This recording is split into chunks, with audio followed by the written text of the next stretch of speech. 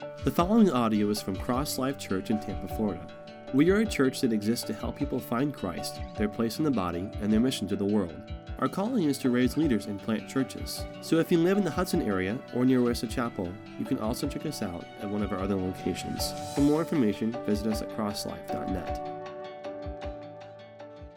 All right. In our study through John, 2 weeks ago, we started the conversation, the study with Nicodemus coming to Jesus by night, and I made comment that when he came, he said, look, we know you're God because of all these things that you're doing. And before he could ever say anything, Jesus just jumps into a train of thought about the heavenly. You're seeing what you see.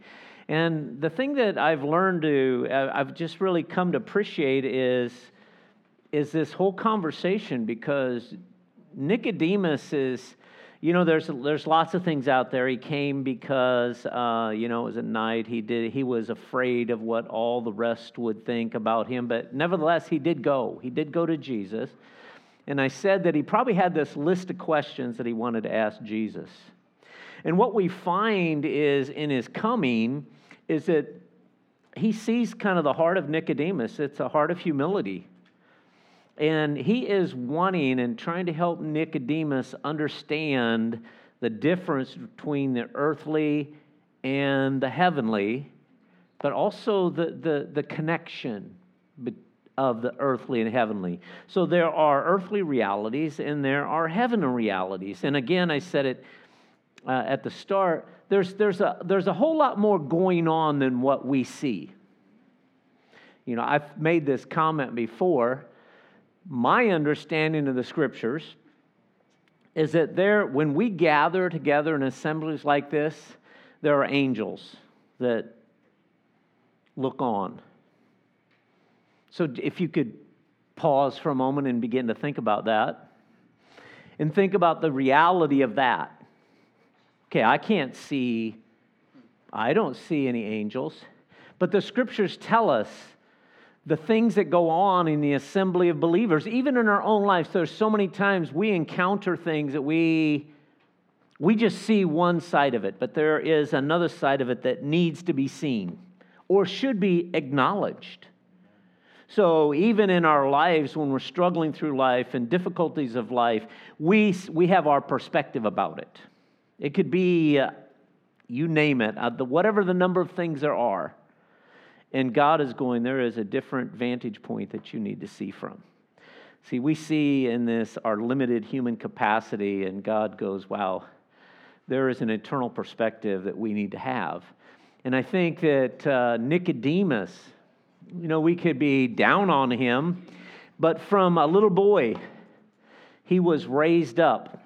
He had a particular learning that he was in, and he was taught as a young man, day after day, year after year, and then entering into priesthood, he was trained and he was taught to fulfill a role, and he had this perspective, and Jesus just comes in and helps him see more than what he knew. And so we ended up, last week I jumped into Colossians chapter 1, because in that reading, Paul was praying for the church in Colossus to have his greatest desire for them was so that they would have spiritual insight into spiritual realities, into spiritual things, that would be something that would be kind of a filter. And I think for us, we need that as well. We're walking through life, and no matter what the situation is, we need to have this spiritual filter in our life. So if we're facing whatever it is, we need to know that we don't face it alone. We have someone who is with us, someone who is in us, to help us through whatever it is, to help us. I had a friend of mine that I talked to it was probably 2 years. I kept trying to tell him, look at Kevin, you need to love your wife as Christ loved the church. Yeah, I can't do that. It's not in me. And I used to tell him all the time, I say, let me ask you this question. Have you received Jesus Christ as your personal Lord and Savior? Really, from your heart, have you done that? Yes. Well, then it's in you. Now, let me just say this right now. I don't know what you're struggling with right now, but it doesn't really matter what it is. Because I can tell you that there is victory in your life because of who is in your life. So I'll never forget, 2 years later, he sat with me and he goes, I get it. And see, the getting of it was just him acknowledging, accepting the reality, and asking for the grace of God in his life to do what God has asked him to do. It was just a simple turn and step for him to be able to receive and be able to practice. You have people say, well, that's just how I am. I'm Irish, so I'm a fighter. I'm redheaded, so I got a hot temper. I'm going, you're born again, so you have the mind of Christ, and you should have the temperament of Christ in your life. Well, I don't. Well, let me just say that God is in your life to help you in those things. So we just got to keep turning to him and giving them to him. So anyway, all that, I don't know why God, and there's somebody in here needed to hear it. Maybe when I listen to this on Monday, it will be for me. So we ended up in John chapter 3, verse 14.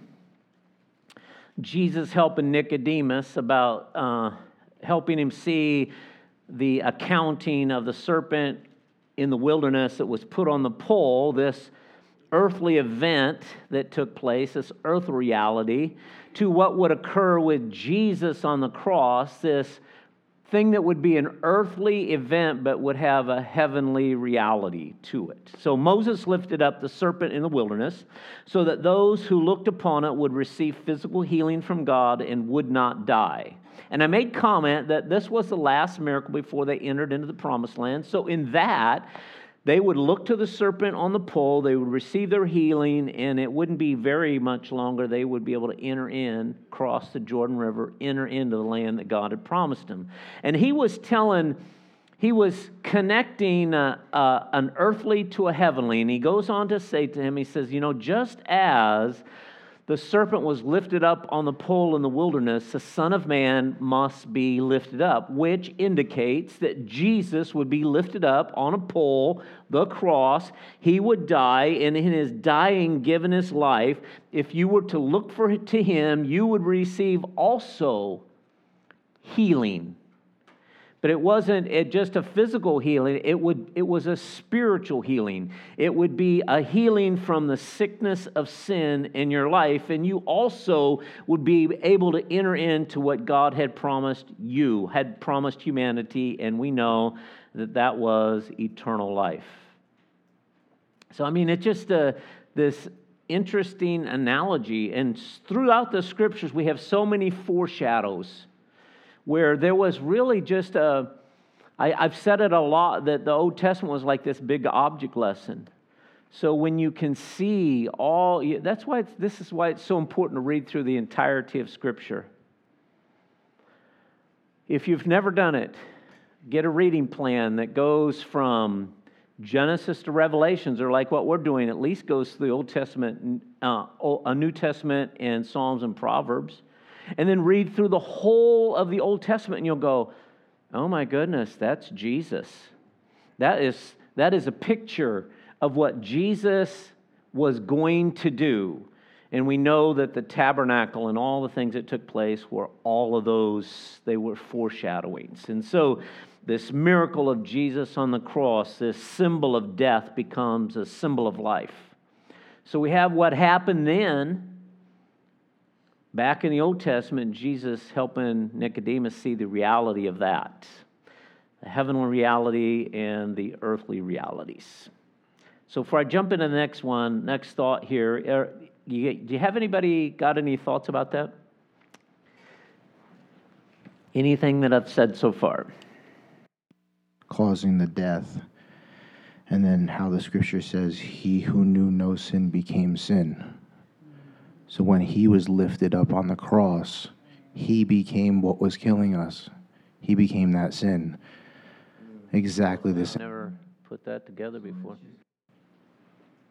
So often the way that I would approach God is I would know it in my head, but I didn't practice it.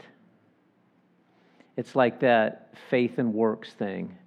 Well, I believe, but did I believe? Because I wasn't practicing it. So whether it's loving your neighbor, and the person that helped me understand loving my neighbor was a 6-year-old girl who they were at our house. It was a poor family, and we were helping them. We'd bought some groceries, and they'd come to the house to pick them up. It was winter, and they came while I was scooping my driveway and sidewalk. And so I got all done, and I said, "Oh, I'm just finished." And the little girl goes, "Well, their sidewalk needs scooped." And I said, yeah, but they can do it. They said, "Well, if you love them, you would scoop a 6-year-old. I just went, "Oh man, out of the mouth of babes." The same thing, loving your wife. How do you do that? Well, let me ask you this question. Here, let me do Tim, because you're right there scratching your beard. And I've been picking on you lately. So how does she? How can you display love to her? Love that she needs. What are the things that she needs to feel loved? Just one or two. I'm not going to put you on the spot much. She's helping him. No, I said, but he goes, "I'm not going to put you on the spot." I go, "But you are." But you are. Simple. They're simple. They're not complicated. No, they're not. She loves, when you do things for her. She loves that. Not to say that I am the greatest guy who does all those things, but I'm aware of those things. But I agree that you need some. Yeah. All right. Okay. So JD, how do you express love to Nene that she needs? What is just one thing that you do for her that whether you feel like doing it, want to do it or not, that she needs, and so you do? Just one thing. Well, you said it's something that I do. I'm not good at it. And actually, the last 24 hours in particular, I've been thinking a lot about this. But she's, the 5 love languages. She's a gifts girl. She likes gifts. It's one of the things. And that's my weakest area. So it's been very difficult for me. Okay, so your love language, how do you feel loved from her? A tie between spending time, physical touch, and probably words, which is her weakest. Okay, so here's the deal. So 2 of you already so far have said, "I'm not doing very good at this." So let me just say this: shape up. Right. Don't stop. Get your act together and do it. But you receive it, so how it makes you feel. And does she always feel like looking at you and going, "You are an amazing individual. No. And I love you." Does she always feel like that? Probably not. She practices it better. Isn't that good? All right, Paul, you got one? No, I don't have one. Wait a second. He's got a wife. 54 years. Listen, if you're over 65, you do not have to answer these. Just allowing her to go down the road somewhere in the cars every day. So, the reality, again, is it is the practicing of it. And I don't know how I even got here because it's way off base. How did I ever get down this road? We must have needed it this morning. We must have needed it. Or you did. Oh, or I did. I'm going to find out tomorrow this was all for me, right? Again, I really don't have any idea how I got there. All right. Well, let's get back to John. So anyway, we finish up John chapter 3, verse 14, and Jesus says this to Nicodemus. He says, "Just as the serpent was lifted up in the wilderness, so this could occur. The Son of Man must be lifted up on the cross, so this can occur." And so I love that because he says he must be. so that. And we talked about this last week, the so that's. So many times through Scripture, the Apostle Paul or whoever is writing, they're writing, they're going, this has happened so that this can happen. And so he says, so that, verse 15, whoever believes in him, that's Jesus, might have everlasting life. So this so that is it really expressing the purpose. The reason that the Son of Man was lifted up was so that whoever believes in him might have everlasting life. Now for Nicodemus, when he's hearing this word whosoever would have caught his attention. Because this whoever just kind of like flings open the door to whomever, to Jew or Gentile. Now, Nicodemus's mind, salvation was for who? It was for the Jew. See, the Jew is the one that would enter into this everlasting life. Now, Nicodemus, in his mind, this everlasting life would be in a phrase known as the life of the age to come, which was the Messianic age, when Messiah would come and he would destroy all of God's enemies and establish them in the kingdom, which would be a kingdom that would have no end. But Jesus is saying, no, you got this wrong, Nicodemus. The Son of Man coming and what God has been up to all along has not just been for the Jew. It's been for the world. And so this life that would come would be made possible through the Son of Man and the act of his being lifted up on the cross, which at that point in time, Nicodemus had no idea what that looked like. But I'm sure when Jesus was raised on the cross and he died on the cross, I'm sure Nicodemus was there, and I'm sure all of a sudden it was just the aha moment of, oh, this is what that was all about. And think about it in our own life. How many times do we have the aha moments in our own life where we have read, and all of a sudden you go, it's like you see it. It just becomes evident. Oh, and the Holy Spirit just makes you aware of a truth. I love that about God.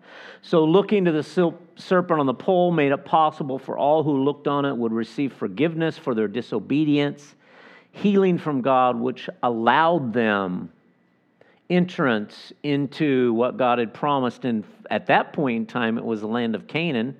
Now here, looking to Jesus, what was Nicodemus said would come, Jesus would make it possible. So he's connecting the Son of Man, what he was going to do, to the life that would come. Make it possible for those who look to him would receive their forgiveness from their disobedience, from their sin, and would be able to receive what God had promised. And that was, Jesus told them, everlasting life. Any thoughts about any of that? Okay, 3:16. So what I've been really enjoying as I'm looking through this conversation between Jesus and Nicodemus is Jesus he keeps doing this. He just keeps opening it up and opening it up and opening it up and opening it up. He's really wanting Nicodemus to understand what he's saying to him, which is so good for me. Because two ways. For me as a believer, I know that he really wants me to understand. And so as I keep asking questions, he keeps helping me see. Do I ask a particular question and immediately he answers me in such a way that I see it very clearly? No, sometimes that's more of a process. But it's also encouraging to me for those who have not yet believed when I share the gospel of Jesus. And they have this, they're really have an earnestness, they're in a struggle. What I love about that is I know that God's already involved in their life in the process of drawing them. And I know that his heart for them is just like everyone else. Like this with Nicodemus. He just keeps opening it up, opening it up, and opening it up. So a lot of us come from different backgrounds. We were raised a lot of different ways to believe particular things, and all of a sudden we're faced with the reality of the gospel This is Nicodemus. Nicodemus was raised a Jew among Jew, and now he's faced with a reality of the gospel that he did not know and did not understand. Here was his earthly life, but here was the heaven reality about what God's intention was. And he's being introduced to it, and God is just continuing to open it up to him. So I love that. So he goes on to push us a little bit further. John 3:16, probably the most known verse in the whole world, throughout all of time, I think, is John 3:16. He's telling Nicodemus, for God so loved the world. So now, if you think about, he just got done saying whoever would believe in him would have everlasting life. In Nicodemus's mind is going, whoa, the Jews. Salvation is for the Jews. And Jesus is saying that's not so. See, because God so loved the world that he gave his only begotten Son, that whoever would believe in him would not perish, but have everlasting life. And so he's saying, look, here's the intended purpose of God. Here's the heart of God. Here's the motive of God in what he is doing, making rescue from sin and finding eternal life possible for those who believe in the Son. And the reason, so that's the reason, but his heart in it is that he loved. So it says that God so loved, and we talked about this before, it means to this extent. You know, it doesn't say God loved the world that he gave his only begotten Son. That's not how that reads. God so loved. So it's really putting some emphasis on this. God loved the world to this extent. So another way it means God loved to this degree, or in this way, or to the end that. So how did God do that? Well, he did it through the giving of his only begotten Son. His one and only Son. Well, I'm a son of God. No, unique. Jesus was the only one who was begotten of the Father. Jesus was the only one who lived a sinless life. He was the one born of a virgin. So uniqueness here. And so pushing a little further, he's telling Nicodemus that, look, God is going to, he did before, but God is going to demonstrate his love. And we see that in Romans chapter 5, verse 8. It says, for God demonstrated his love in that while we were yet sinners, Christ died for us. And I like this because this word, some of your translations say commendeth. Are you okay with demonstrated, Keith? I'm just kidding. This word commendeth is interesting because it means to place together. So I know that sometimes words are words, but in my mind, here in Romans 5:8, and what Jesus was telling Nicodemus, he's going, look, God loved the world to this extent that he gave his Son. So we see the heart of God in the two things. His love by giving us his Son. He commended his love. He placed together his love with his giving of his Son. Those things together help us see the heart of the Father toward humanity. And we see that, where's the foreshadowing of that we see? Abraham and Isaac offering up his son. This foreshadowing of the Father giving the Son. Okay, so let's see. So God so loved the world. Now, here's something that's fun. Ethnically speaking, there are two tribes, if you could kind of generalize it. There are the Jews, and there are the not Jews. There are the Jews, and there are the not Jews. So there's not black, gray, and white. There's black and white. There's not light, shadow, and darkness. There is light and darkness. And so here, God is telling Nicodemus, look, this salvation was not just for you Jews, but it was because to the Jew, every other people, tribe, nation, language, and tongue were all thrown into one thing: Gentile. So, he's pushing Nicodemus to understand a little bit greater. Undoubtedly, this is just, I'm sure Nicodemus's mind is racing, and he's kind of, just like for you, when someone first started talking to you about Christ. Maybe you were raised, whatever denomination, maybe you were raised Catholic, and they begin to tell you, look, let me tell you some truths. And all of a sudden, they're saying things that you're going, whoa, wait, I thought that, and they're sharing with you the gospel, and it's conflicting to you because you were always raised to believe this. Nicodemus was always raised to believe a particular thing. So I'm sure this is just Nicodemus, it's rocking Nicodemus's worldview. So Nicodemus, again, he embraced that rescue was for the Jew. But Jesus said, rescue? Well, that was for the world. And so Jesus makes eternal life possible, not just for the Jew, but for the Gentiles. And so often we can understand in this one statement, John 3:16, it just really sums up the redemptive purpose of Christ for the human race.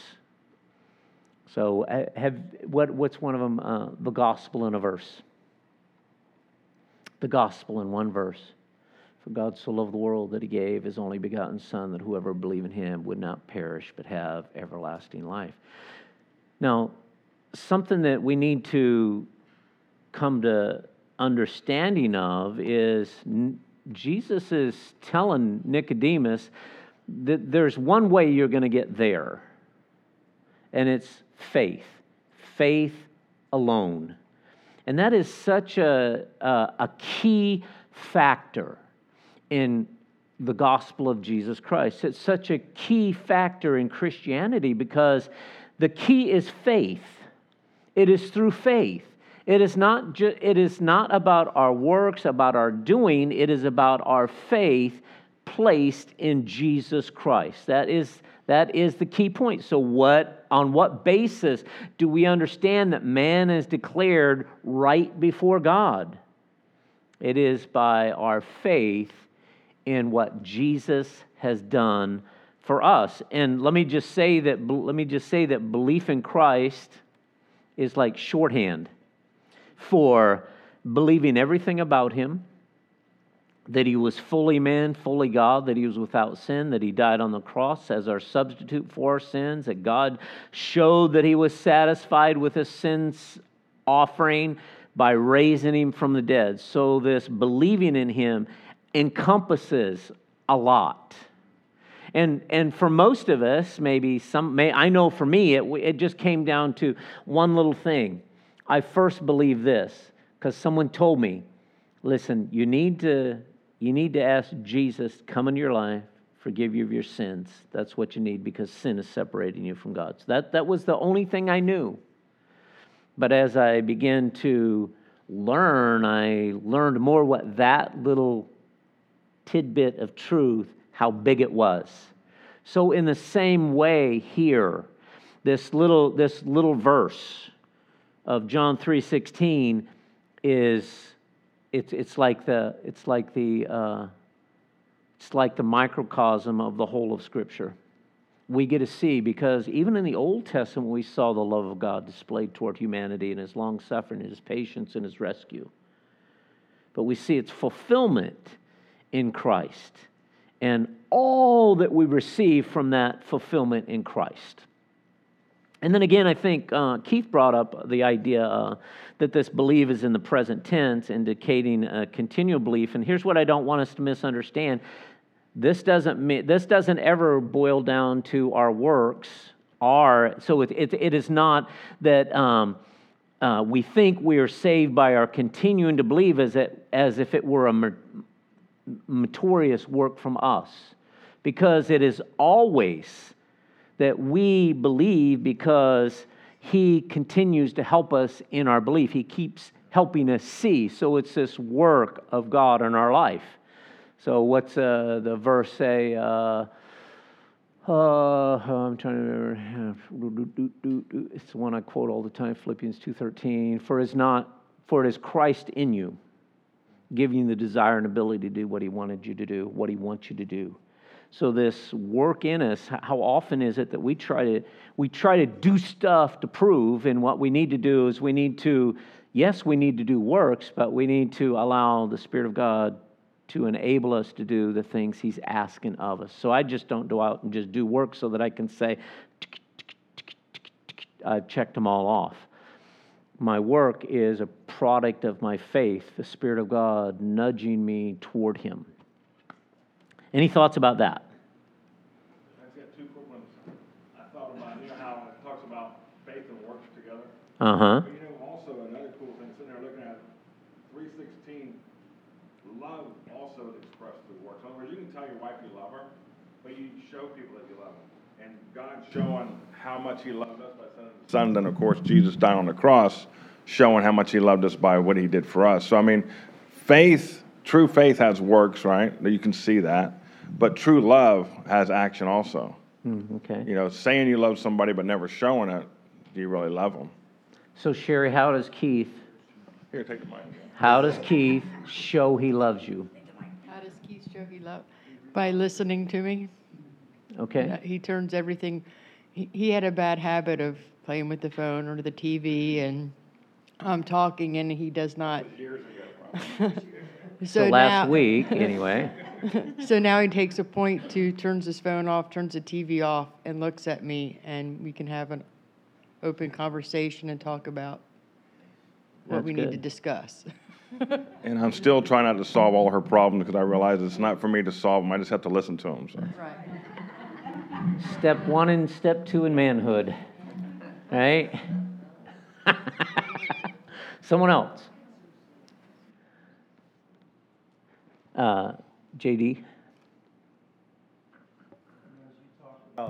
As you talked about these truths over time exploding, like the love of God and, in John 3:16, and how that keeps opening up, I had a thought, I think is from His Spirit, but, truth, my brain is always trying to catch up with truth, like as these things get revealed, and every once in a while it seems to, but what I think actually happened as part of Revelation today is that truth overtakes my brain. But the reality of that is, while the gospel should live in my brain, it doesn't want to reside just there. It's the other parts. My spirit, my soul, my actions, these truths should overtake. And I think that's the parallel Scripture calls us to with the Holy Spirit in us. As we surrender to these things, these truths overtake our lives, and it's Christ in us. It's just an amazing reality. All right, let's look at, did you have something, Doug? I was just going to say, we talked about the love of God, for God so loved the world, and we get transformed into the love of God that we have in ourselves, right, for others. And in Galatians 5, somebody talked about Galatians earlier. Galatians 5 talks about, for all of the law is captured in this, that you would love your neighbor as yourself. Mm-hmm. Yeah, so, God's aim was always toward our love toward So again, others. I think that whole Christ reset of, this is what you think, but this is the reality. This is what was meant to be from the beginning. Mm-hmm. That's good. Let's look at just one more truth in this, verse 16. And he says this, it says, whoever believes in Him will not perish. So God so loved the world that He gave His only begotten Son, so that whoever believes in Him would not perish, but have everlasting life. And this is conditional here.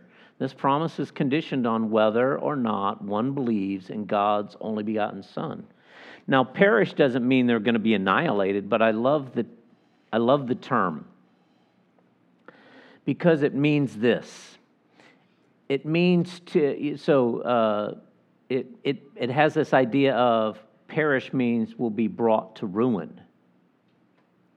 It is to cease to have the opportunity to fulfill the purpose for which one was created, which ultimately was to glorify God. So he's saying, look, God so loved the world that he gave his only begotten Son, that whoever believed in him would not come to ruin, but they would find what God wanted them to find, and that is life in him, eternal life in him. That was God's intended purpose. I mean, we know that man's chief end is to glorify God and enjoy him forever. And the fact that God allows sinners to perish, so often people say, well, then God doesn't love because he allows this. And it's interesting to me because this really comes down to choice. This is really tricky to get when you're sharing the gospel with somebody. This is really tricky because most people's minds, a matter of fact, our world's mind, they perceive Jesus and judgment more than they perceive the love of God. And why that is, I guess, could be understood, and the reality is when light shines on somebody, darkness is revealed. And who wants darkness to be revealed in their life? When you start sharing the gospel with someone, and sometimes when you're just around people, when you're around relatives, they don't even like you to be around because they don't like it because you're there, and because you're there, there's just certain things they don't do, can't do, or feel bad if they do. And it's really, for them, it's kind of crimping their style. It's restrictive on them. But the gospel is not a gospel that says, the gospel does not say, for God, how can I put this? The gospel isn't about you going to hell. The gospel is not about you being eternally separated from God. Because we know the gospel is what news? It's good news. So Jesus is trying to help Nicodemus see the heart of God wasn't toward judgment. The heart of God was toward salvation. The heart of God was only good. The heart of God was toward rescue. And yet at the same time, the gospel has two sides. Right? It's got the good news. But it's got the news on the other side that says, here's the good news. If you don't accept the good news, here's the other side of the coin. And the good news is, the bad news is that there is this separation that will occur. So God has provided forgiveness of sin and eternal life for all those who believe in Jesus, so that they don't come into ruin, so that they avoid the ruin of sin and find the intended purpose of God for their life. And so we have this strong contrast in what Jesus is telling Nicodemus. We have the strong contrast in the gospel. The world around us needs to hear the life side of the message, the God life side of the message. You've ever heard the term? They're a hellfire and brimstone type of preacher. And, you kind of catch more flies with honey. It's not to say that isn't there, because when I get in conversations with people, they go, well, what if I don't believe? Well, I don't know. Not perish. Life with God. Blessings of God. Run over here. Ruin. Life separated, eternal damnation. Choice. And Jesus' mere coming displayed the choice. Light came into the world, and when light came in the world, the darkness was exposed. And we'll get into it next week, but men love darkness rather than the light because their deeds were evil. So he has come to bring life. Simple verse, powerful. For over 2,000 years, I wonder how this verse has impacted people's lives just hearing the verse. Just hearing that little verse. Let me close with this short story.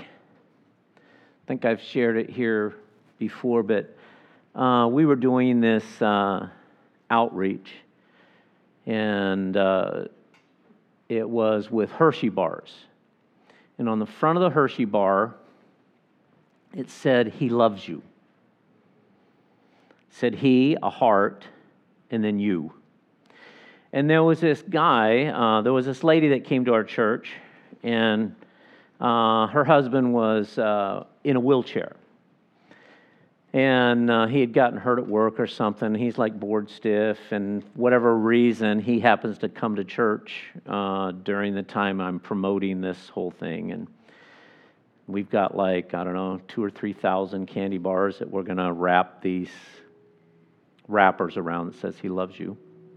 The guy's name was Tim.